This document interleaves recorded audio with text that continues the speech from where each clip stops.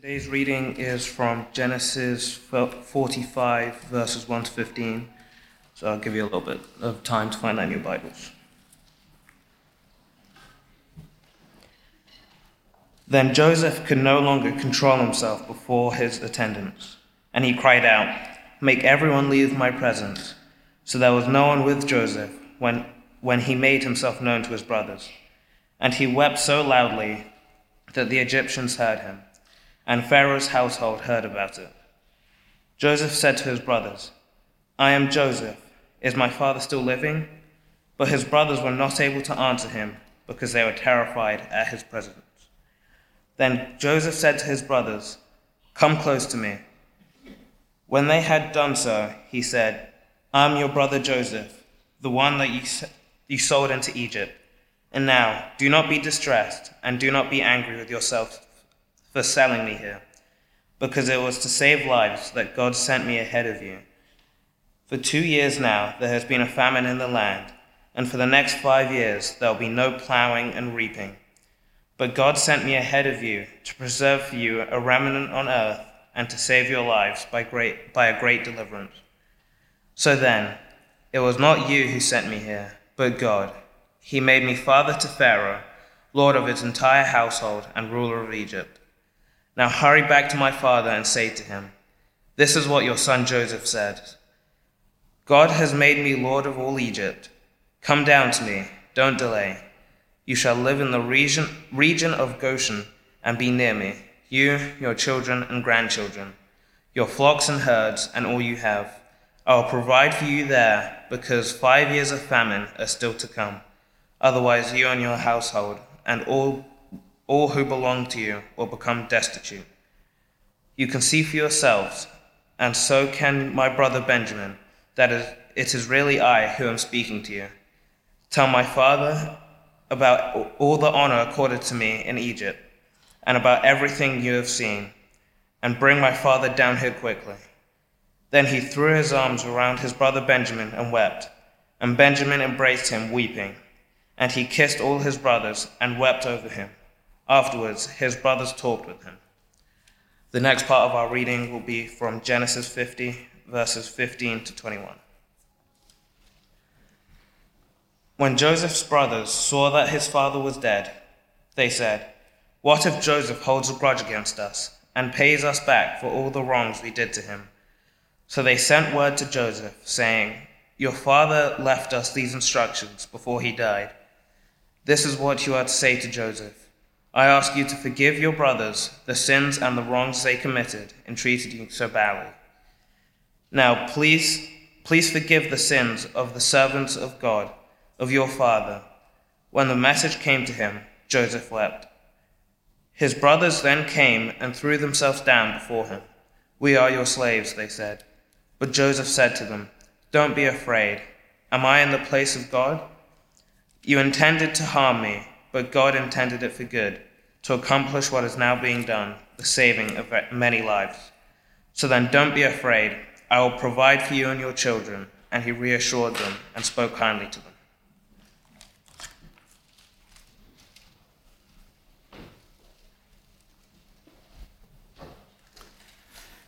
Thanks so much, Nefemi, for that reading. And it'd be great if you can keep those verses kind of open in front of you for the next little while as we're going to explore them together. I wonder whether you like stories with happy endings. I guess most of us kind of do. Over the last 6 months or so, I've read quite a lot of novels that are not like that at all. Historical novels, particularly by Robert Harris. Some of you may have read the Cicero trilogy and the Pompeii book. And the Cicero trilogy ends up with the kind of hero of the story just being murdered and his life snuffed out in cold blood, where the Pompeii story ends up with the city of Pompeii wiped out by the eruption of Mount Vesuvius. Not a happy ending in sight in those stories. And you're kind of left without that sense of resolution and satisfaction that you get from, the kind of Hollywood rom-com where they walk away into the sunset after boy gets girl and everybody apparently lives happily ever after. I think we all need a little bit of that kind of Hollywood rom-com escapism every now and then, don't we? I don't want to knock it. But I suppose the truth is that life often isn't particularly full of happy endings. Broken hearts sometimes remain broken. People, as we just heard, sometimes die distressing and difficult deaths. Countries ravaged by decades of warfare seem to just spin on and on through cycles of bloodshed, as we've seen so painfully in Afghanistan over the last 10 days or so. It's a really messy world. And it seems to me we actually need stories without happy endings if our art and our literature are to be authentic and equip us and resonate with us for the real world. Happy endings. But what about Joseph then? We're coming to the end of Joseph's story. Favorite son, resented by his brothers, sold as a slave, but now ruling Egypt, second only to Pharaoh.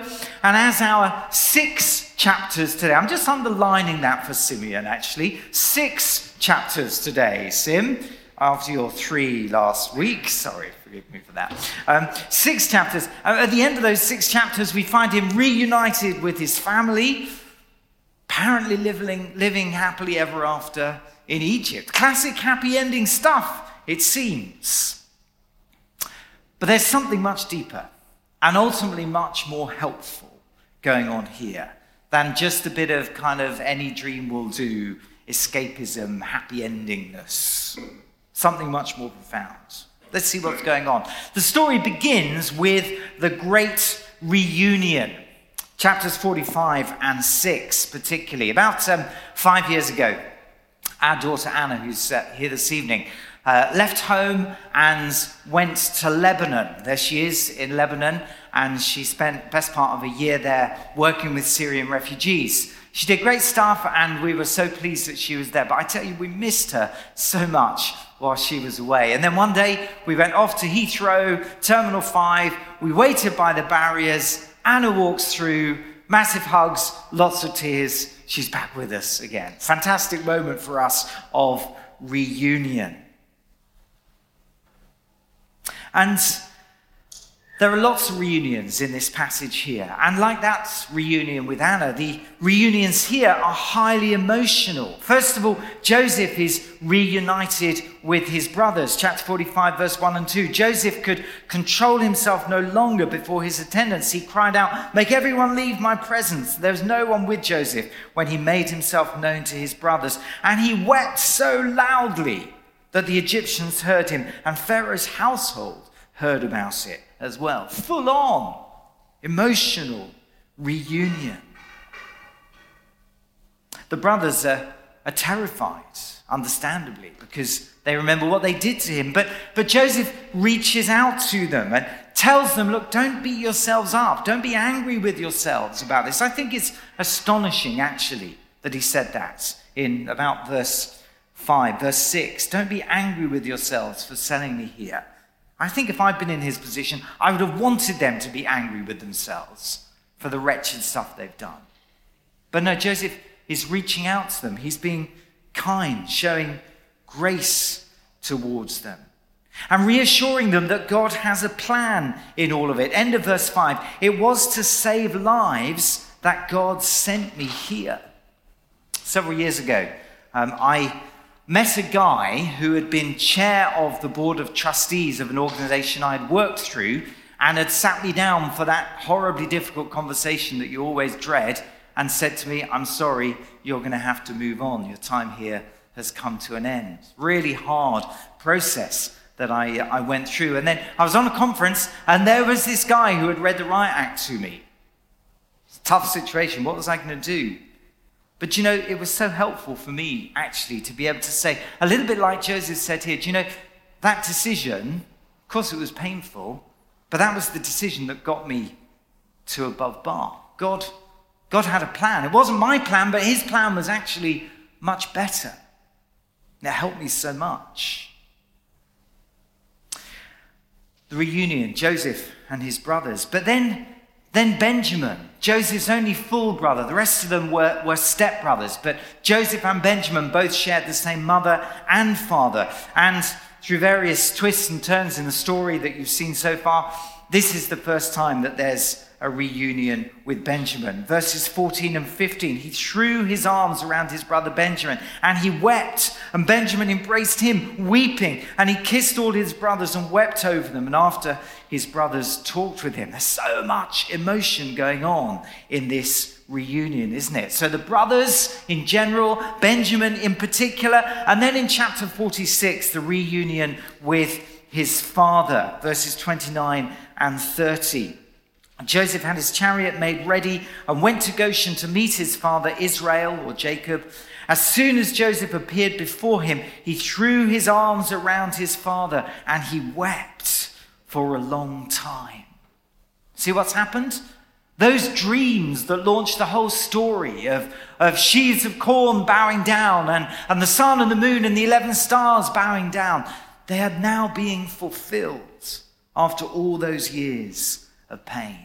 And the family has come back together. The great reunion. Reunions are often emotional. These reunions were deeply emotional. After all the dysfunction and pain and deceit and rejection and fallout of the past. But now they've come together. Now I know that reunions don't always happen, including some reunions that maybe we long for with all our hearts. And sometimes reunions can't happen in situations perhaps of abuse. But I do want to say that God loves reunions. We see it as we go through the whole of the Bible. God loves bringing people together. He loves bringing healing to broken relationships. You get into the New Testament, you see it so clearly in Jesus, where the great divisions of the Gentile world, of the ancient world, between Jew and Gentile and male and female and slave and free, they're broken down in the body of Christ. He loves to bring great reunions. He loves to bring people together. And then think of Jesus' story of the prodigal son, reminding us that God himself knows the deep pain of broken relationship, of separation from one he had loved so much.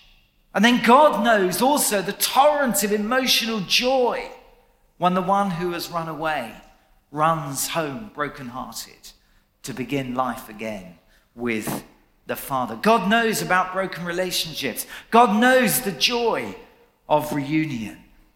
And the God who saves is a God who loves to restore our relationship with him and wants to restore our relationship with other people as well, to lead us to wholeness and peace. Do you know, I think this is a season of reunion and regathering within our church family.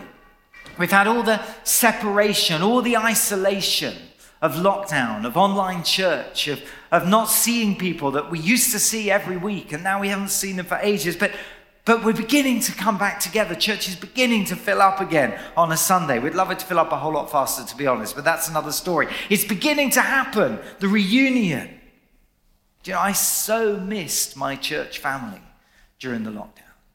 And it gives me so much joy to be back together and to talk together and to worship together. Can I just say, as a little aside, thank you for singing your hearts out earlier on. I'd love it if there were 300 or 400 of us here, filling the place so loud that we could hardly cope with the volume. But actually, you were here and you were singing your praise to God with energy and reality. And I was sitting at the front and I was so blessed by your singing. And church family is meant to be like that, coming together as the people of God, hearing the sound of each other's praises, the echoes of each other's faith, building each other up in love for God, Father, Son, and Holy Spirit. It's the great reunion and something we're experiencing now. But there's something much deeper than just reunion, just regathering going on here. And we need to penetrate that for a few moments. As well as reunion, there is reconciliation. And for this, we're going to go on to chapter 50 and the second set of verses that Femi read to us. Remember, the brothers had treated Joseph appallingly. And so, although reunion is great, reconciliation needs more than just being in the same room. For reconciliation to happen, there's going to have to be a whole lot of forgiveness as well. And that's what we see here. I don't know what you think about forgiveness, but I love the quote from C.S. Lewis, who once said that everybody thinks forgiveness is a lovely idea until they have someone to forgive. And maybe that's been your experience as well. You thought it was a great idea, and then something really, really hard happened to you, and somebody let you down big time. And forgiving them might be one of the greatest struggles of your discipleship. Well, it must have been tough for Joseph as well. When you think of all that those brothers did to him, the callousness, the cold-heartedness, the willingness just to sell him for 20 pieces of silver and reject him, scrub him out of their family's story. But now they're back together. I think it's significant, though, that there's a long journey between the brothers' first appearance in Egypt, when Joseph doesn't even make himself known, and chapter 50 here, when the whole family is together. This isn't just a kind of click of the finger moment. This is a long journey that Joseph has been on. And I think it's safe to assume that throughout that journey, it covers about 8 chapters of Genesis, throughout that journey, Joseph is going on his own internal journey, working through the process of forgiveness as he tussles with his brothers and tests them and tries to work out where they really are. We should never talk superficially about forgiveness. It's often much more of a journey than an event. I'm sure if you've had hard things to forgive, you'll probably resonate with that. But as we get to chapter 50, that journey of forgiveness reaches its conclusion. It's precipitated by the death of their father, Jacob. And of course, with Jacob dying, the brothers get nervous because they're thinking, okay, now that Dad's not here any longer, this is Joseph's opportunity to turn against us and exact his revenge. I guess it's a sign that their underlying sense of guilt still hasn't been dealt with. But as they come to Joseph asking him to forgive them, I guess it's also a signal to Joseph that that journey of forgiveness has still got another step for him to take. So verse 16, they sent word to Joseph saying, your father left these instructions before he died. This is what you're to say to Joseph. I ask you to forgive your brothers the sins and the wrongs they committed in treating you so badly. Now please forgive the sins of the servants of the God of your father. And when their message came to him, Joseph wept. As far as we know, the brothers were making up that story. And the fact that they felt they had to make up the story and bring their dead father into it just tells you that the trust has still not really been deeply rebuilt between Joseph and his brother. But still their request has Joseph weeping. Have you noticed just how much weeping there is in these chapters? They're so highly charged emotionally, aren't they? We don't really know exactly what made Joseph weep there. Did he weep because he was recalling all the pain, remembering what it was to be attacked by his brothers and rejected by his brothers and nearly killed by them and then stuffed into that dry well and then sold into slavery in Egypt as if he was just a piece of property and meant nothing to them? Is that what he was remembering? Or the pain of that unjust accusation by Potiphar's wife that had resulted from him going to Egypt? Or being forgotten by the baker, by the butler in prison? Was he recalling the pain of the past? Is that why he wept? Perhaps it was, as if it all flashed before him in that moment.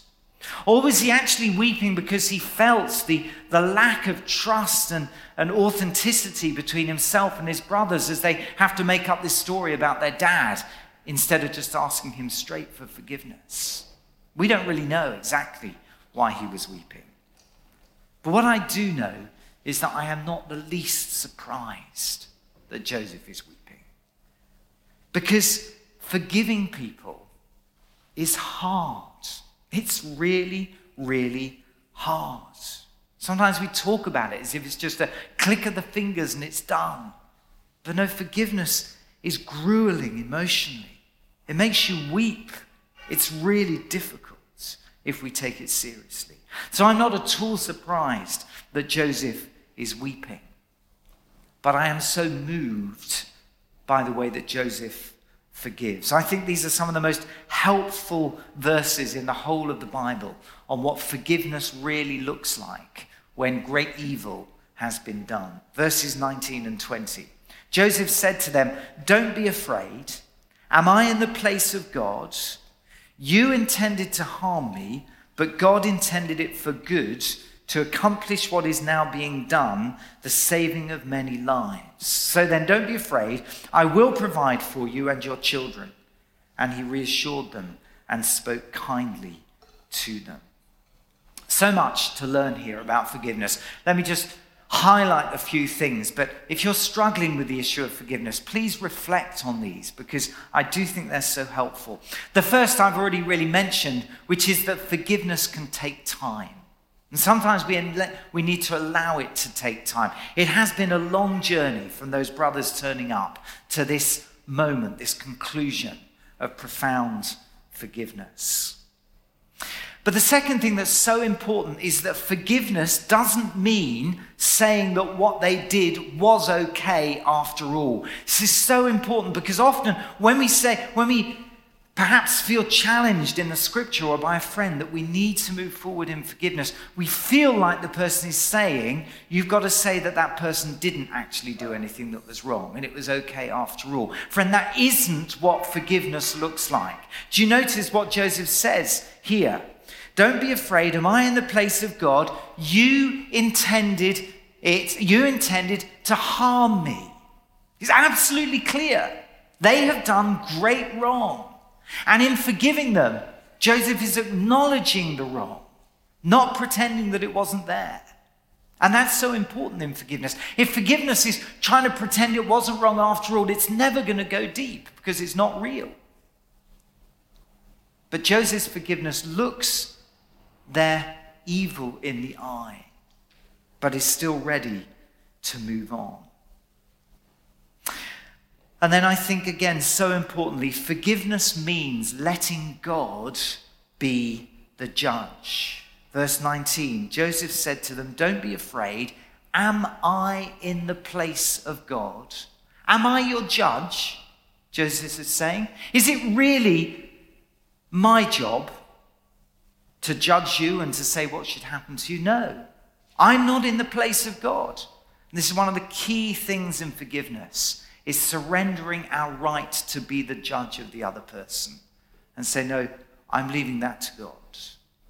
Somebody was asking me earlier on today, what was it that motivated Joseph to forgive? And we don't really know the full answer to that question. But one of the key things, it seems, that motivated him was actually he realized that it wasn't for him to be in the place of God.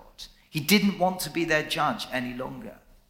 He would leave that to God. It's one of the key steps to take in forgiveness, leaving judgment to God. But then forgiveness also means trusting that God has a plan, even in the mess. Verse 20, you intended to harm me, but God intended it for good, to accomplish what is now being done, the saving of many lives. Look, sometimes we can't see that God has a plan when rubbish things are happening in our lives. Sometimes we can't see that big picture. Joseph could, sometimes we can't, but still we need to trust God. Part of releasing the whole situation to him is saying, look, God, I may not understand what you're doing here. I feel like I'm the victim, but I still trust you that you know what you're doing, even if I don't. God has a plan. And then verse 21, forgiveness is best said out loud and backed up with action. Verse 21, don't be afraid, he says. I will provide for you and your children. There's the forgiveness backed up by action. And he reassured them and spoke kindly to them. When we forgive somebody, if possible, we want them to feel forgiven. Now, that isn't always possible, because sometimes the person we need to forgive has died and we don't have that possibility. Or maybe the relationship is such that it wouldn't be safe to articulate that. So I know things are not always clear and straightforward. But whenever possible, we want to forgive out loud and back up the forgiveness with action.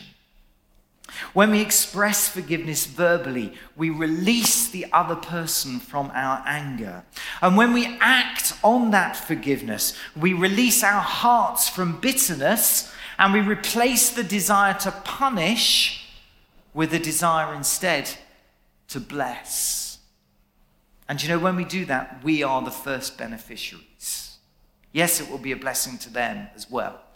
But as somebody once said, when we don't forgive, it's like allowing our enemy to live in our brains rent-free forever, doing all their damage. And when we release and let them go, we step into freedom. Now, I know in complex situations, working out what it really means to forgive out loud and to bless rather than to punish may need a lot of wisdom.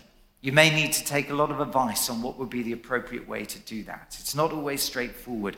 But when we can, forgive out loud and replace the desire to punish with the desire instead to bless. I'm conscious that in talking about these things, I'm probably touching on some very, very tender issues in some of our lives here. Forgiveness is hard. Honestly, it's been very hard for me in various different situations in my life as well. I know how difficult it can be, but it's important, and the Bible is so helpful in what it's saying here. And maybe at the end of this evening, if this has touched some raw nerves for you, it might just be the right time to connect with one or two of our prayer team. I can see a few from the prayer team around the congregation. Perhaps they could just be in this corner at the end. And if you'd like to just talk and pray about this forgiveness issue, it might be the beginning of a very important journey for you. And actually, perhaps a bit more widely, we were talking about the church coming back together at the moment. Well, maybe as we come back together as a church family, maybe we've got some forgiving to do so that reunion becomes reconciliation within the church. Forgiving others, maybe forgiving ourselves as well. Perhaps during the lockdown, in some ways we felt disappointed with other people in the church family, or disappointed with ourselves. Or perhaps we've disagreed with people in the church family about how to act in response to the whole lockdown thing, and we've become frustrated or angry with them. Or maybe we felt quite disappointed or let down by church. Church hasn't been ideal through this time. And God is calling us not only to regather, but to reconcile, to reach out in forgiveness, and to move forward as a church family together. We can't do it by ourselves, but Joseph's story reminds us that God loves forgiveness. He is himself the great forgiver, and he can help us on the journey of forgiveness to others as well. So it's really important that we ask him to help us so that we can start to move forwards, not just as a regathered church family, but as a reconciled church family as well.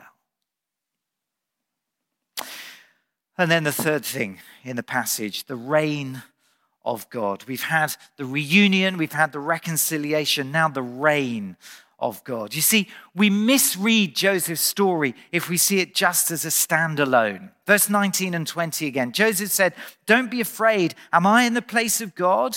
You intended to harm me, but God intended it for good to accomplish what is now being done, the saving of many lives. So then don't be afraid. I will provide for you and for your children."